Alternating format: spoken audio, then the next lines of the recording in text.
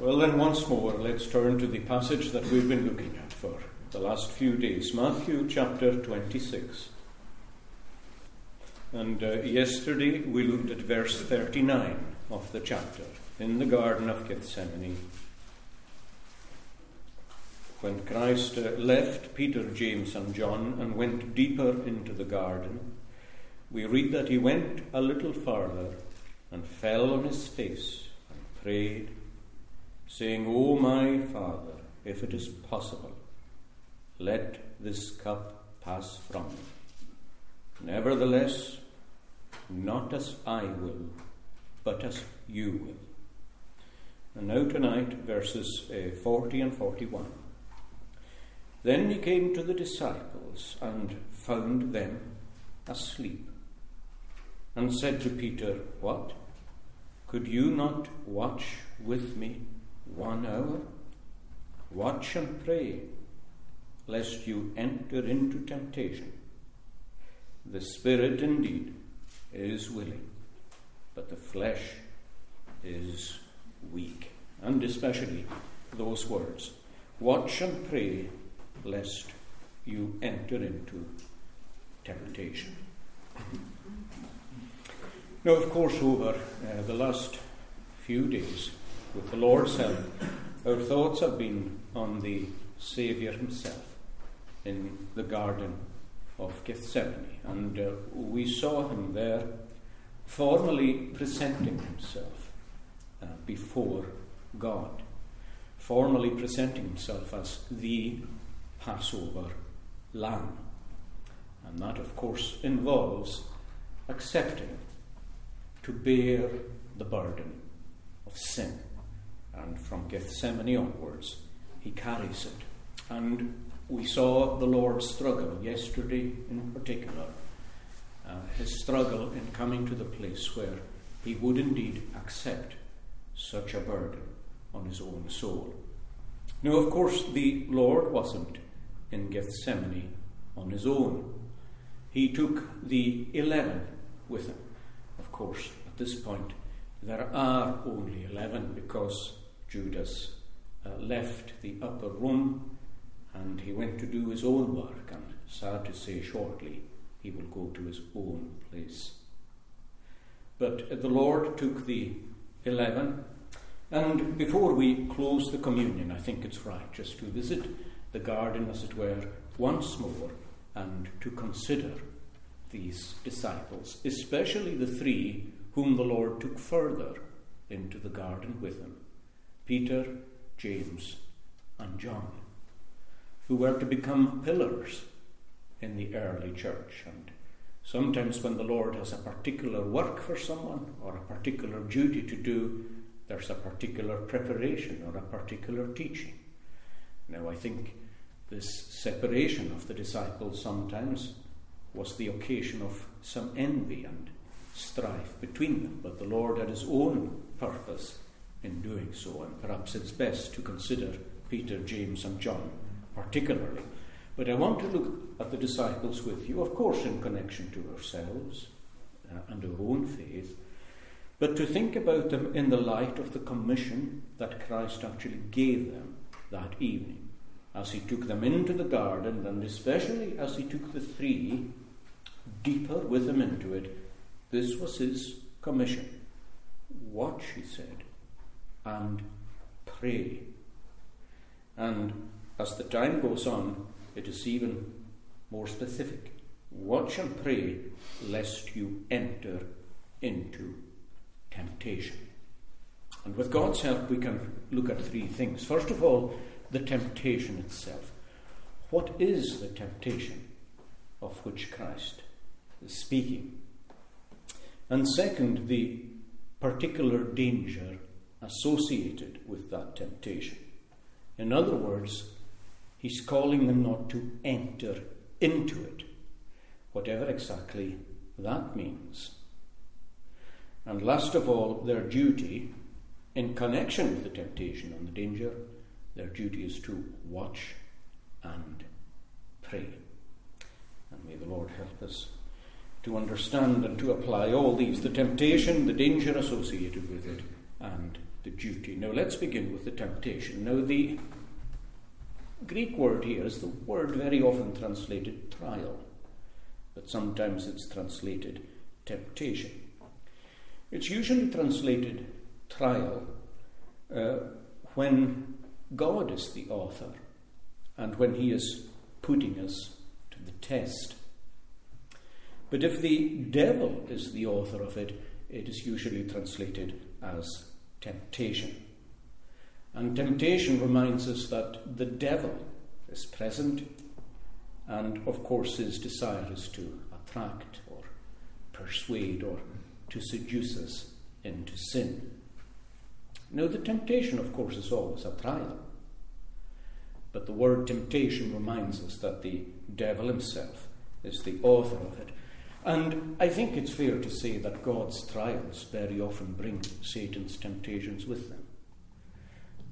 He is a strategist, and he is, of course, very cunning, extremely skillful, and he observes the trials of God and sees them as his opportunities.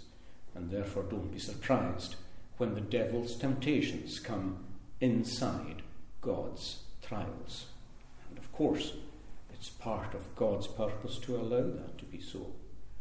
Your temptation, in other words, will in its own way be God's trial too. Now we need to understand the difference between temptation coming on the one hand and entering into temptation on the other. The Lord's commission is very specific. He says, "Watch and pray lest you enter into it." But entering into temptation is not the same thing as temptation itself coming. Temptation can come without you entering it. So I suppose in a way we need to begin with the idea of temptation coming. Obviously you can't prevent that, but you can certainly prevent entering into it. Now, Christ calls them to prayer because he knows that temptation is actually coming. He knows that. In fact, he knows that it is very, very near. He knows the devil is coming. The devil is coming for himself, and the devil is coming for them too. And just a couple of hours earlier in the upper room, he had told them that the prince of this world is coming. And just a few moments after this, actually, when the group come to arrest him, he said, "This is your hour, and it is the power of darkness." Of course, mysteriously, it's his own hour too. But his hour is to endure what they do in their hour. This is your hour, your free reign, and this is the presence of the power of darkness. So he makes plain to the disciples that temptation is coming, because the devil is coming, and Satan is coming for them. And in fact, just before they enter the garden, the Lord is very conscious of the spiritual condition of his own disciples. He's very conscious of it, and he turns to all of them and he says to them, "Satan has asked for you." And the "you" there is you plural, all of you. You 11. Satan has asked for you to sift you like wheat. Most of us will be most familiar with that in the Authorized Version, where it reads that Satan hath desired you to sift you as wheat. There's nothing wrong with that, but the word desire is a little weak. When you read the word desire, it makes you think that it's just in Satan's heart. He wants you. He longs to have you. Whereas really our version gets more to the heart of it by saying he has asked for you, because that's what the Greek is really conveying. It's nothing less than a formal request that Satan presents before God, a formal permission to sift the apostles, to sift them. Most of you will know what sifting is. It involves just putting wheat into a large circular sieve and just shaking it around, and of course the chaff either flies away or falls through and you're left with the wheat. So what Satan essentially asks for is permission to shake them around, to buffet them, to assault them, because he believes that if he's given that permission, he will expose them all to be chaff. Now, of course, most of us are familiar with the most famous incident of that kind of request and of that kind of permission given, which we have in the oldest book in the Bible, and that's the book of Job, where Satan, of course, appears in heaven amongst the rest of the angels, and his own special request is to be allowed to assault Job and to sift him like wheat. Satan always needs to ask permission to touch any of God's people. And it doesn't matter, if a temptation comes near you, Satan has received the permission to do that. I suppose that's a staggering thing to think of him asking God for that permission. When we think about it, it's actually far more staggering that God grants it. That raises many, many questions. But I think in connection with it, although it takes us maybe a little bit off our specific theme, I think it's important to remember three things. First of all, remember this, that whenever Satan is loosened, he is still always on a leash. And that's just not even in connection with God's people, that's period. But especially in connection with God's people, whenever he is let loose, and he can be in your life for a moment, he's always on a leash. And again, in connection with that, God allows him sometimes to come near his own people, but along with the temptation, as Paul says, God will make a way of escape that you might be able to bear it. I think we could say that the way of escape is watching and praying. Or certainly the way to the throne of grace is the primary way of escape. Maybe you could say that fleeing the temptation might be the primary way of escape. I think I quoted to you recently what someone said a long while ago, that sadly when we often flee temptation, we leave a forwarding address for the devil to find us. Tragically, that can sometimes be so.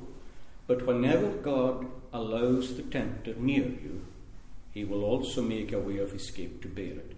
The third thing to remember is that even if you do fall or stumble, and if you enter into temptation, which sadly Peter did, as did James and John and the rest, God will keep his own people. He will do that, and he will bring them, as he brought Peter especially, but James and John too, to a place of repentance. So it's always critical to remember these three things. Your safety is in God, but the attack is very, very real.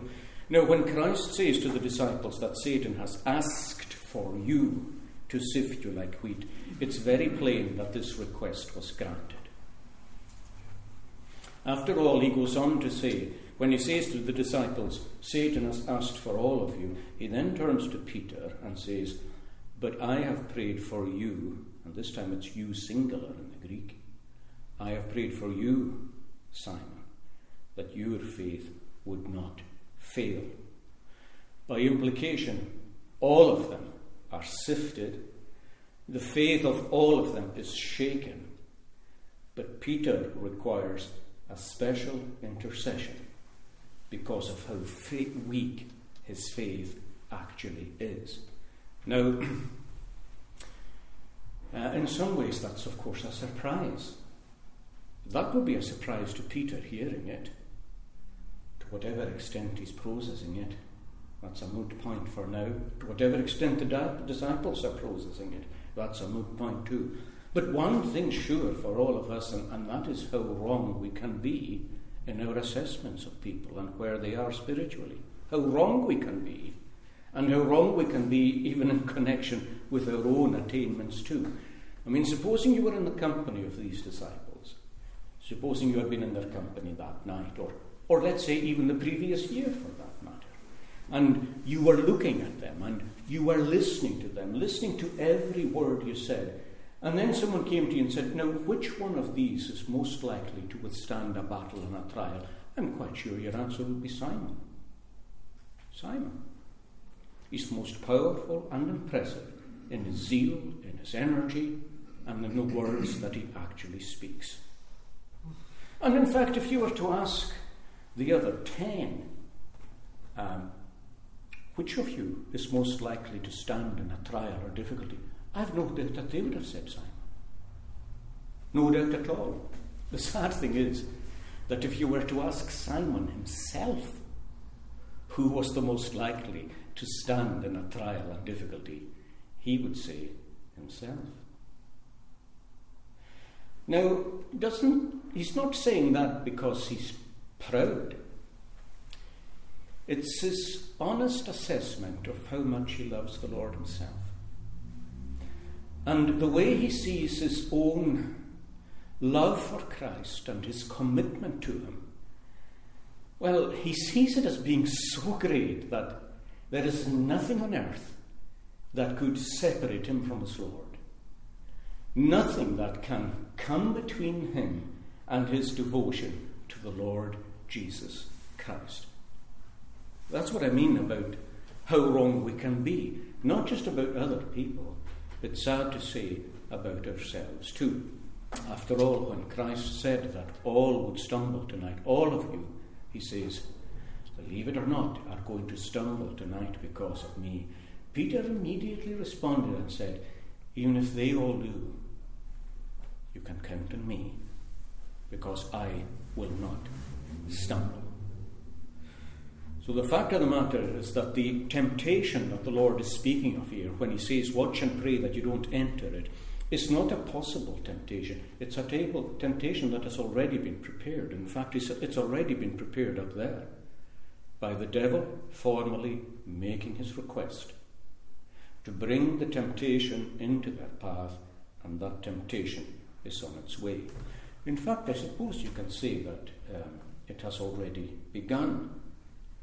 Certainly, Satan appeared in the upper room, and he appeared at the Lord's Supper. I can't remember, was it yesterday or Saturday? I was mentioning that Satan can come into the holiest of places, and he can come at the holiest of times. He can come to your secret place. He can break into your prayer right in the middle of it.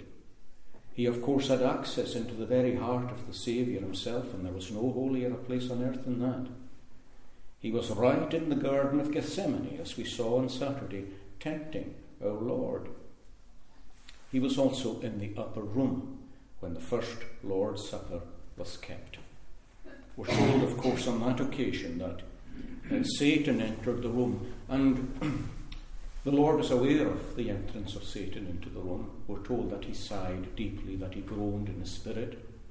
And we're told that Satan, who came into the room, entered Judas Iscariot. Just a week earlier, he had, when they were in Mary of Bethany's house, and she was washing our Lord's feet. That was a holy place too. That was a holy act and a holy fellowship. Satan came into Judas there too. It was on that occasion that Judas resolved that he would betray the Lord. That, you could say, was the Satan of purpose entering him. But here, in the upper room, we have the Satan of decisive action. Jesus solemnly says to him, what you've got to do, go and do it. What you've set your heart on, do it. See it through. I know that your heart is firm. I know that you've resolved to do it. In fact, you've arranged it more or less already, but now go and do it.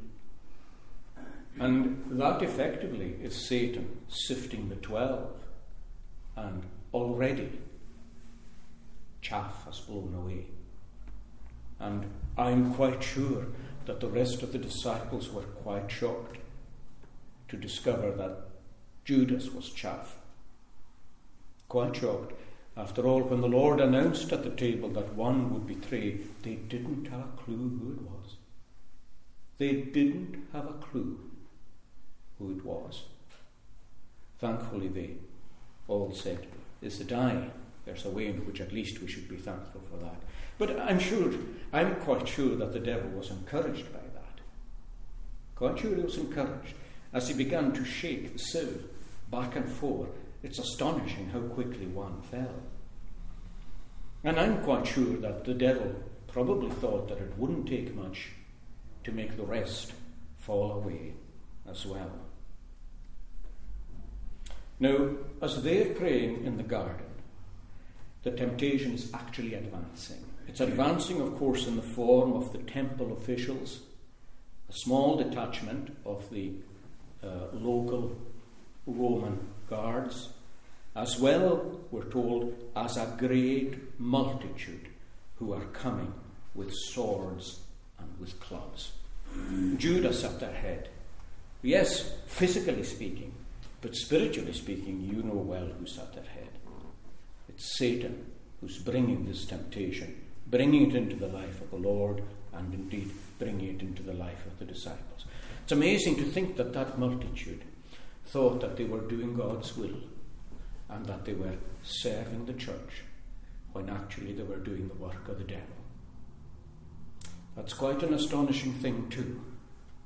But there's many a person serving a church and thinking they're doing the will of God when they're doing the work of the devil. I mean, Jesus solemnly said to the disciples, he said that they will throw you out of synagogues. There will be people, he says, who think that they are doing God's service when they persecute you and kill you. And here they are in all their enthusiasm, serving the devil and doing his will. So the temptation is coming. Now, at least the disciples were forewarned that it was coming. Now, usually in life, to be forewarned is to be forearmed. You know that saying. To be forewarned is to be forearmed. But not necessarily so. And certainly not in this case so. Our problem, of course, is that very often we don't know when temptation is coming. We just don't know. And that's a bit like Job. I mean, Job's day of terrible adversity began as a day of prosperity. I mean, the day in which everything began to go wrong was a day in which everything was going right. He was wealthy and prosperous, and he could say, like David said in the psalm, that thou hast made my mountain to stand firm. But all of a sudden, his prosperous state was turned into misery.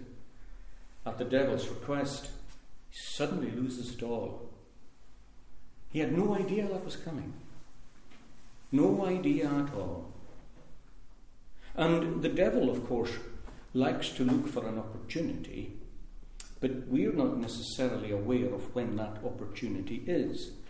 Just recently, when we were looking at the way the Amalekites attacked Israel, you'll remember that I made the comparison between Amalek and the devil himself, the lion that Peter speaks of, the roaring lion, that we're told to be sober and to be vigilant, which is related to this, to watch and pray.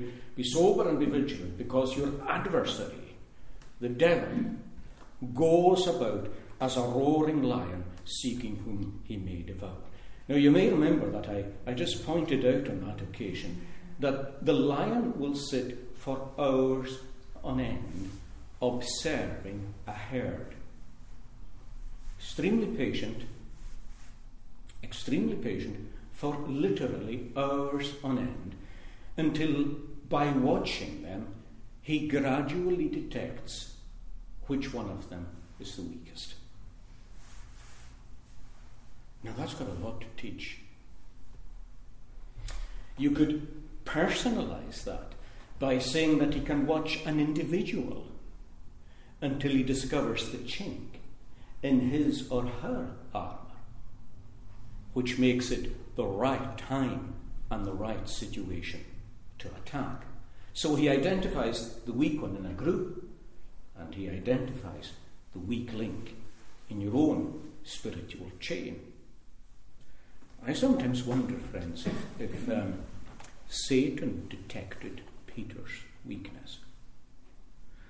I said to you earlier that if you had been there, or if I had been there in that company, that we would have assumed he was the strongest and the best, because we would have paid a lot of attention to his words.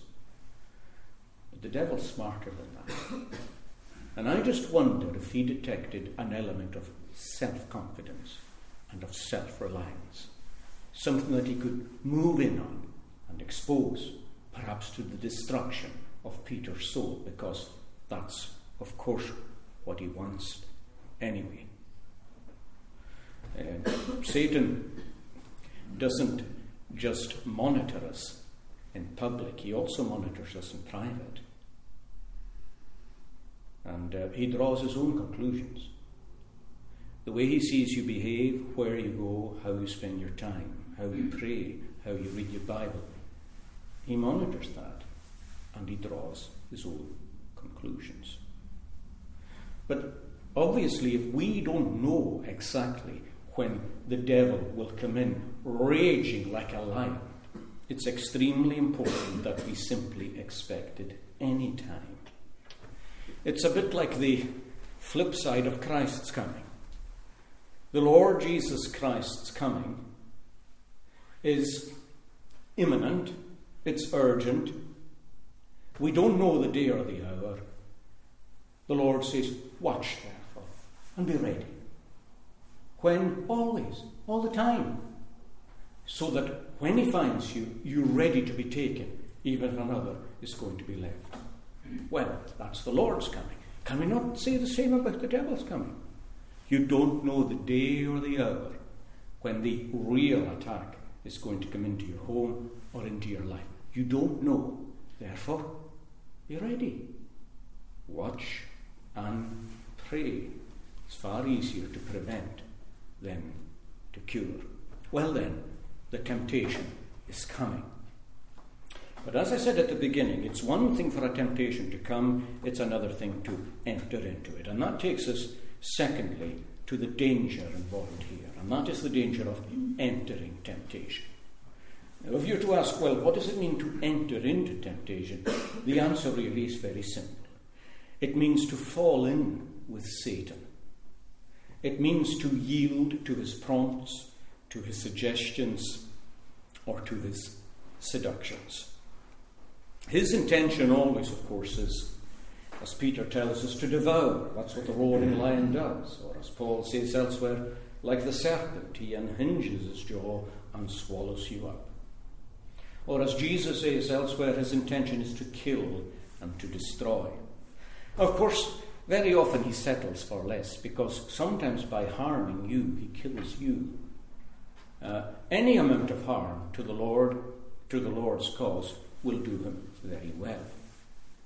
And tonight, as he comes to these people in Gethsemane, if he can get them to forsake the Lord, good. What a blow that is to the infant church. If he can get even one of them to deny the Lord, will that not bring shame on Jesus? Will it not bring shame on the infant church if one of the pillars can be brought to a place of denial? Or better still, if he can get one of them pretty much to renounce him altogether, like Judas did, well, that's best of all. Now, as you well know, much of that happened. As this sifting was going on with the sieve, most of it did happen. I mean, when the group came in to attack the Lord, there was first the fleshly resistance, wasn't there? We're told elsewhere in the Gospels that the disciples had 2 swords. Now, who had them or how they got them, we don't know. But Peter was quick to unsheath one. And I mentioned yesterday how he just struck out with it and cut off the servant of the high priest's ear. But that was the flesh. That was the flesh. I suppose if he had watched and prayed, the sword wouldn't have been his response. Maybe another sword, but not that one. And as well as that fleshly resistance, there was a tragic forsaking. And the thing about that is too, that on their way into the garden, the Lord had said to them, "You're all going to forsake me tonight." And he's not simply speaking as someone who knows that that's going to be the case. He's actually resurrecting the old prophecy that Zechariah had given 500 years before. Smite the shepherd, and the sheep will be scattered. Strangely, God himself is the speaker. He will smite the shepherd, and the sheep will be scattered. They will scatter themselves. And of course the gospel writers tell us that on this evening they all forsook him and fled. Now yesterday I mentioned that on Saturday in connection with the grief it was to the Lord so-and-so, that those whom he loved seemed to love him back so little in return. That's what Paul said to the Corinthians too. He said to them, as they were turning away from himself, he says, the more abundantly I love you, he says, the less you seem to love me. And these things can be sore in the Christian's heart when somebody, for some reason, perhaps sometimes even unknown to you, just seems to turn away from you and cool towards you. But like I said the other day, it's good to know in every experience we pass through that the Lord passed through it himself. It's good to know. It's good to know. There was a fleshly resistance. There was a tragic forsaking. I mean, they dispersed from the garden and they just went out into the night. I mean, there they were. The people who just minutes before had said, not us. They're just gone. Gone. And then, of course, there was the futile recovery too. I mean, Peter, quickly after he got out of the garden, he thought to himself, well, this isn't good. It's not a good look. And as well as being not a good look, it just isn't good. It isn't right. This is not what I said I would do. This isn't what I thought I would do. It's not honestly what I thought I would do. Let me put it right. And he does, to some extent. He tries. And he begins to follow the procession. We're told at a distance, which I suppose isn't itself a good sign, but at least he follows at a distance. And he goes right into the courtyard of the high priest. And of course, if it was his intention going into the courtyard of the high priest, which I believe it was his intention, to stand with Christ and to identify with Christ, and more or less to say, if you strike him, you strike me. And if you reject him, you reject me. And if you'll crucify him, then crucify me. Then that courage melted as he sat beside the fire. Melted away. As he's challenged once and twice and 3 times. And instead of doing what he thought and raising his voice to defend the Saviour, astonishingly, he raised it and filled the night sky with oaths and with curses, saying that he didn't even know who this man was. Again, I mentioned that the other day, in connection with the grief that was in the Saviour's heart, to again have the one you love so much appearing not to love you at all. But in terms of how it was for Peter himself, isn't it astonishing that he did actually deny the Lord? But is it surprising? He had failed earlier in the flesh. He had failed to pray. His response to the arresting party was to wield the sword. And if you failed in the flesh, do you think you can put it right in the flesh? Do you think if your flesh has made you stumble, that your flesh can make you rise again? Do you think that just trying to recover your old strength and your swagger and your dignity is enough to make you go into a courtyard and to stand with the Lord? No. You can't rectify sin with sin. You can't use your own strength and your own wisdom to put a problem right that you have made. It was your spiritual failing that made you fall, and it will only be spiritual strength that will make you rise, not the attempt just to be courageous and to be yourself. In fact, it's just compounding the problem. It's compounding it. If the flesh is the problem, the flesh is not the answer. And I'm sure that night when our Lord turned round, of course, and he looked at Peter, didn't he? He turned round and he looked at Peter. There's lots in that look, but that's another sermon. But certainly the look made Peter go out into the night, where we're told that he wept bitterly. Now, again, how wrong we can be. Just as we could be wrong about the state the disciples were in earlier, we could be very wrong about them this time too. If we were familiar with what had just happened to Judas Iscariot, or what was about to happen, maybe it had actually happened to him by that time, we would have said, well, there's no difference between these two. This is 2 trophies that the devil has secured this night.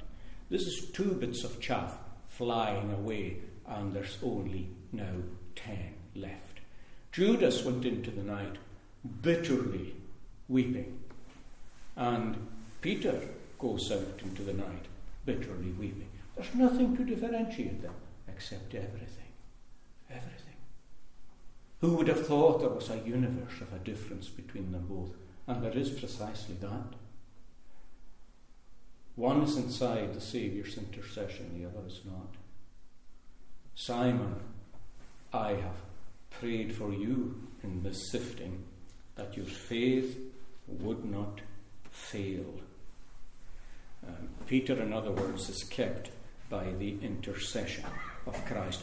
It's as though Christ is saying, Peter, strong as you think yourself to be, I know your faith is really extremely weak. And I have prayed that it wouldn't fail altogether, that it would stay alive, and by my grace and kindness, I will fan it back into flame. The solemn thing is that Judas had no place in this intercession at all. The tears of Judas were tears of remorse and despair. The tears of Peter were tears of repentance and hope. And that's why, you see, when we sin, and I've sinned, and you've sinned, the Lord in his kindness brings us to, I don't like the word regret at all. I'm happy to use it in the sense I mean it. He brings us to regret it, but rather to repent of it. And to a place where we're filled with hope, with a sense of the love of God, and a renewed commitment to follow the Lord wholeheartedly. And isn't that a wonderful thing? It is a wonderful thing, because it's not a fruit that grows in the natural heart. It's as simple as that. It's only a fruit that grows in the spiritual heart. And if you're even here tonight and you're conscious that your faith is weak, and for some reason maybe you've said or done something and you're not where you should have been, if even your own heart, even as the word is preached and as the Saviour is brought before you, as he works in the hearts of people like Peter, if it stirs within you a desire to renew your strength through God, to be strong in the power of his might, not your own, if it renews in you the desire to serve him again wholeheartedly, praise God and thank him for that, because that's his kindness and that's his grace. That's his power catching you before you fall through the net. There was a difference. Now, the key is, how do we avoid falling into that temptation? Or to use the Lord's words, how do we avoid entering into it? Well, that's the third part of the sermon. Our duty is to watch and to pray. That's what he calls them to do as they enter the garden. Watch and pray, and he later specifies it. Watch and pray in case you fall into that temptation. Now, watching means being spiritually vigilant. It means looking out, looking around you, assessing the times, assessing your season, discerning your providence, discerning the spiritual situation that you're in. Looking for dangers, being able to foresee them, recognizing that the devil's close, that the devil is speaking to you, even when someone else is speaking to you, just recognizing where you are. And you need prayer in order to be able to watch properly. You'll never find watching without prayer. You'll never find prayer really without watching. You've got to watch prayerfully. You've got to pray watchfully. Watch and pray. Be on the lookout for the enemy. Now, I don't know if you remember this. In fact, I'm not sure if I said it. And if I said it, you can't remember it, of course. But when I was talking about the lion, I'm sure I did say this, that when the lion waits patiently for hours to identify the weak one, the herd is actually always safe enough if it keeps looking, especially if it looks directly in the direction of the lion. The lion then knows it's a bit of a waste of time. So he waits until he can again put himself into a place where he can't be seen. But like I said, he's got hours and hours to wait. So the herd are okay, in other words, if they're alert. If they just keep their heads down, they're in trouble. If they regularly listen out for any rustling, and if they lift their heads, well, the lion knows they're vigilant. And that vigilance makes his job difficult. Now, I sometimes wonder, as I'm sure you do, at the way that God has marvellously woven the natural world together to be a reflection of the spiritual one. The author of the two worlds is the same, and they're not as different as we think they are. That's why people who study nature and who study animals and who study plants and everything that the Lord has made will always seem to have that extra little bit of insight into how the spiritual life works too. Be sober and be vigilant, because the devil finds it harder to make much headway with those who are sober and vigilant. Now, if they had been prayerful and watching, they would have known that the danger was near.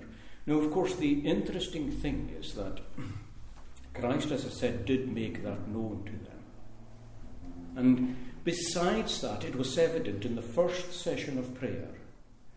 When Peter, James, John and Christ are together in the garden, you'll remember that the Lord became conscious of the darkness and of the cup being revealed to him. And he turned to the rest of them and he said that my soul is exceedingly sorrowful, deeply distressed, even, he says, to the point of dying. I feel as though I am already dying. Now, that is a call to them, it's not. It's a call to them to recognize that this is not even a normal time of prayer. It should be evident to them that their own Saviour is in deep distress of mind. It should be evident to them as well that there is danger all around. We were talking in the manse on Friday night about how you can sometimes detect the Spirit of the Lord in a place. You're very much aware that the Spirit of the Lord is in a place. And you can also be aware of a presence of evil in a place. A dead or sleepy Christian is dead to both. I mean, there are some who are so backslidden they'll go to a nightclub as easily as go to a prayer meeting. There are others who approach a prayer meeting as though it were a nightclub.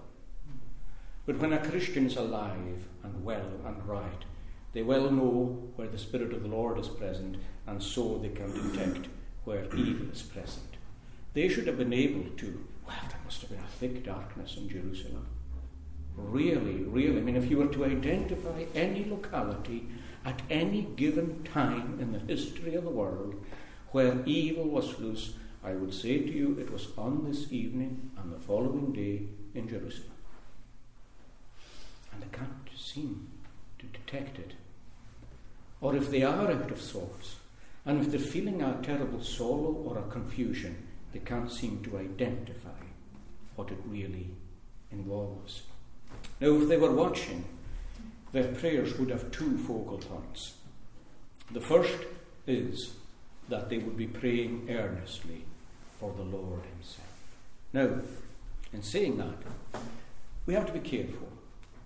In fact, part of myself recoiled when I was thinking about it that way. Is it right to think of the disciples praying for the Lord? Well, he certainly took them to be with him. And he is in need. And he is in need of God's help. And he himself is praying for God's help. And I suppose on the face of it, we should be able to say, why shouldn't they ask for God to help their Saviour too? After all, the church always prayed for the Saviour in the Old Testament. You'll find that they foresee him in the Old Testament in his estate of humiliation, and they are praying for him. I made reference to Psalm 20, where the church is seeing the king in his distress in the midst of a terrible battle, and they are asking for God to save the king from his distress. In fact, the psalm ends by saying, God save the king. The next psalm, 21, opens with the king saved. home in glory, crowned with glory and honour. That reminds us that the Messiah was born through the prayers of the church, and that the prayers of the church indeed accompany him for his deliverance, for the help of God in his life. And they had plenty of encouragements to do that as they saw him. Remember the full moon that night?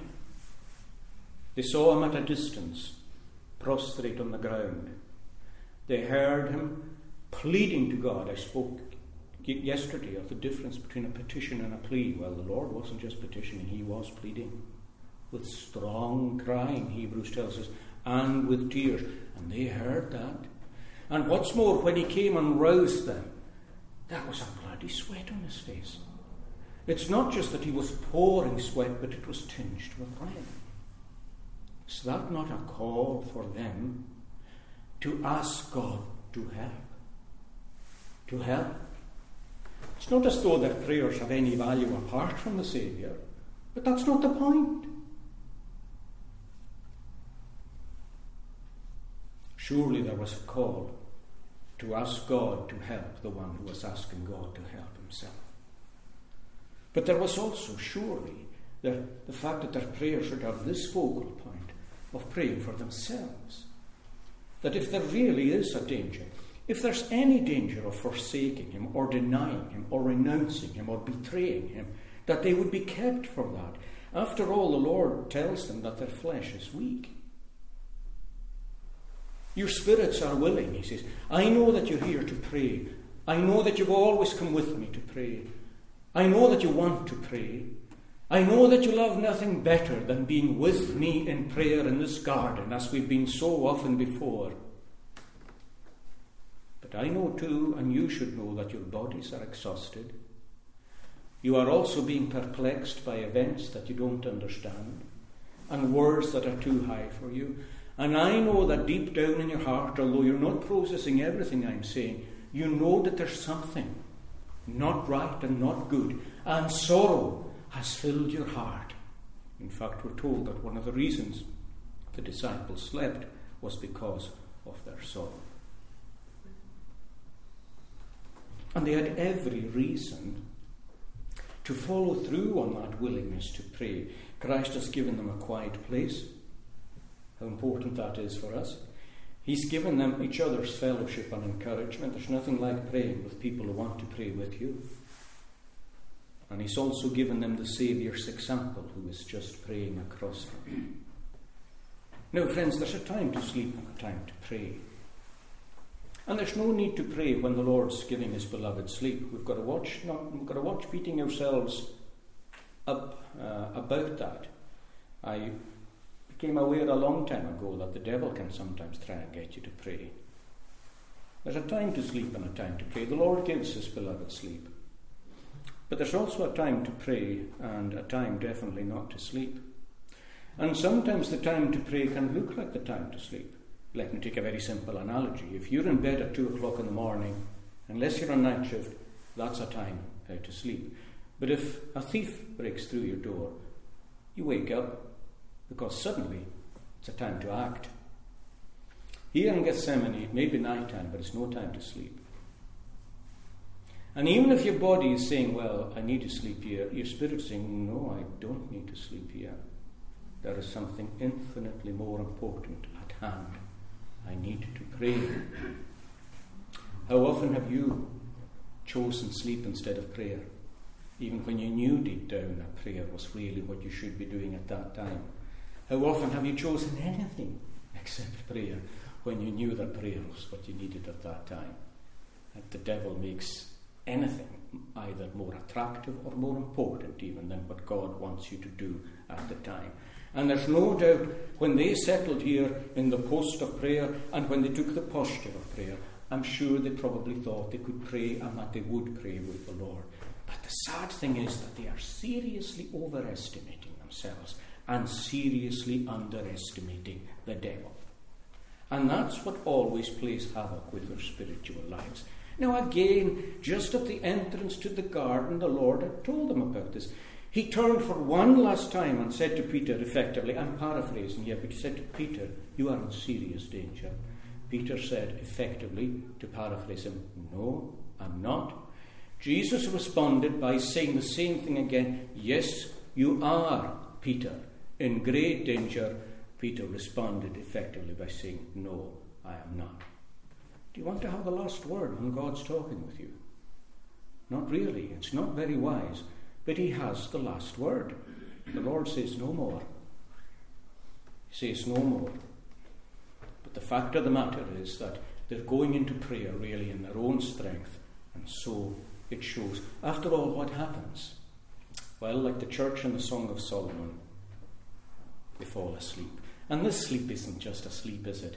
It's a sleep. They couldn't fight the battle, could they? And what really proves that is that when he comes back to rouse them, they still can't fight the battle. We have in the Song of Solomon, we have Christ knocking at the heart. Christ knocking at the door. He puts his hand on the latch and leaves myrrh there. And his locks are covered with the dew of the night. How fitting that is for Gethsemane. I'm fighting a battle for you. Oh, I've taken my robe off. I can't get up. I've taken my shoes off. I can't dirty my feet again. If that sounds pathetic, it's because it is pathetic. And it's because many of the reasons we give for not just being with the Lord for an hour are quite pathetic too. There's 24 hours in a day, and suppose you even divided the hour into 20 minutes with your Bible, 20 minutes in meditation upon it, and 20 minutes of prayer. We can't find it, can we? Even when we need it.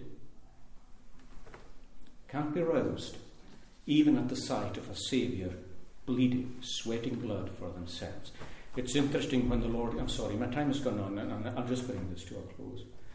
When the Lord came to them the first time, it's interesting that he singled out Peter, singled him out. Simon, he said, and every time he calls him Simon, I think it just brings his weakness back. Peter is the strong one, Simon's the weak one. Peter, he says, are you sleeping? It's as though he ignores James and John for a moment. Are you sleeping? In other words, you who are so sure, even at the entrance of the garden, that you would die for me, you can't actually pray for me or with me for one single hour. Peter, Simon, are you sleeping? Am I? You know, we look around us and we see the need. We see a land slipping into incredible iniquity, even in our primary schools. We see churches just getting progressively lukewarm, sometimes to the point where they're just denying the faith. We see hardly anyone coming forward and being born again. And can we still watch 1 hour? Do we have the zeal or the earnestness to get a hold of God because temptation is coming in? Oh, it's easy, very easy to look at these men and say, well, how couldn't you do that?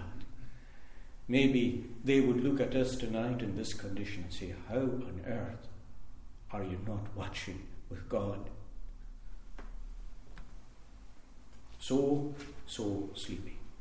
Well, friends, let's leave it there. Like I said, my time has gone. There was other things to say, but I've taken far too long to say that. But although this may seem like a story of failure, and it is in one way, it's a story of their failure, but we mustn't forget in conclusion that it is a story of the Lord's success. Because after all, the Lord took care to pray. He knew they wouldn't do it. And he did it in advance. I have prayed for thee that your faith would not fail. And in the midst of his own heartache and the curse that was coming upon him, because again, once he stands before the Sanhedrin, he has started to drink the cup. He hears the oaths and the curses behind him, and he turns and looks at Peter with a look that drove him to repentance, because, whatever else was in the Luke, Peter knew that the Lord loved him. And he knew that he loved the Lord too. And that's where it all bottoms out. And tonight sometimes, yes, we can look at our own failure too, but if he's stripping you, even through what's being said, what's at the bottom of it all? I mean, if he's taken away this and he's taken away that, can you say what Peter said not long after this?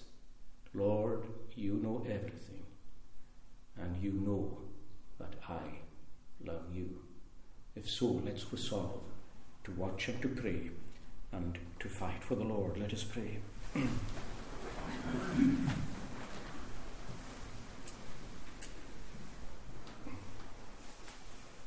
O Lord, our God, teach us the power of temptation. Teach us too the importance of vigilance and of prayer, to recognize it and to be forewarned against it. Help us to recognize when our resistance is fleshly and when our attempted cures are fleshly too. O grant us to cleave close to the Saviour, the only place of refuge. We thank you for our communion season and ask that you may bless it to us. In the precious name of Christ our Lord. Amen.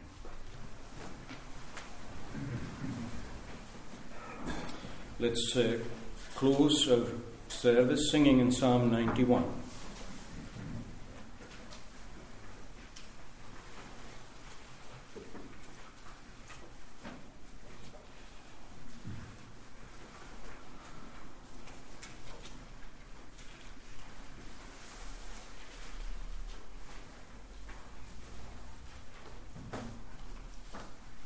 Verse 9,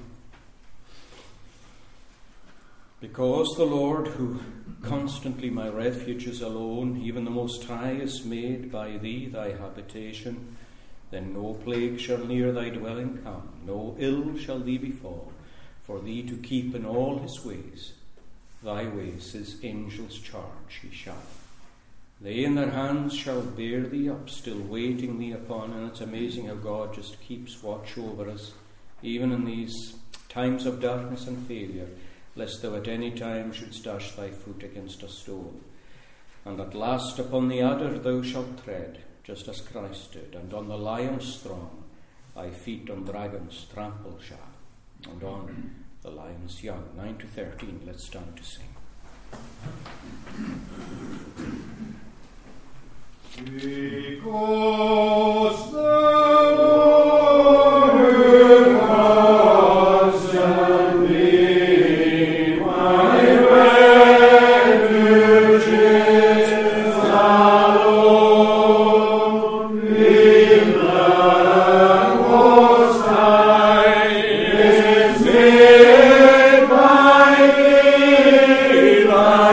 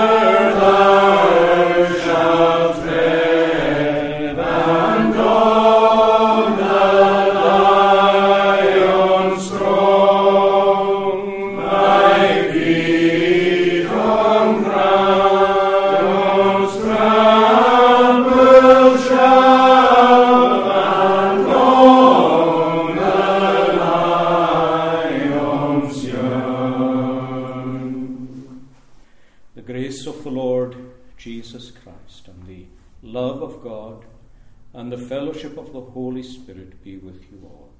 Amen.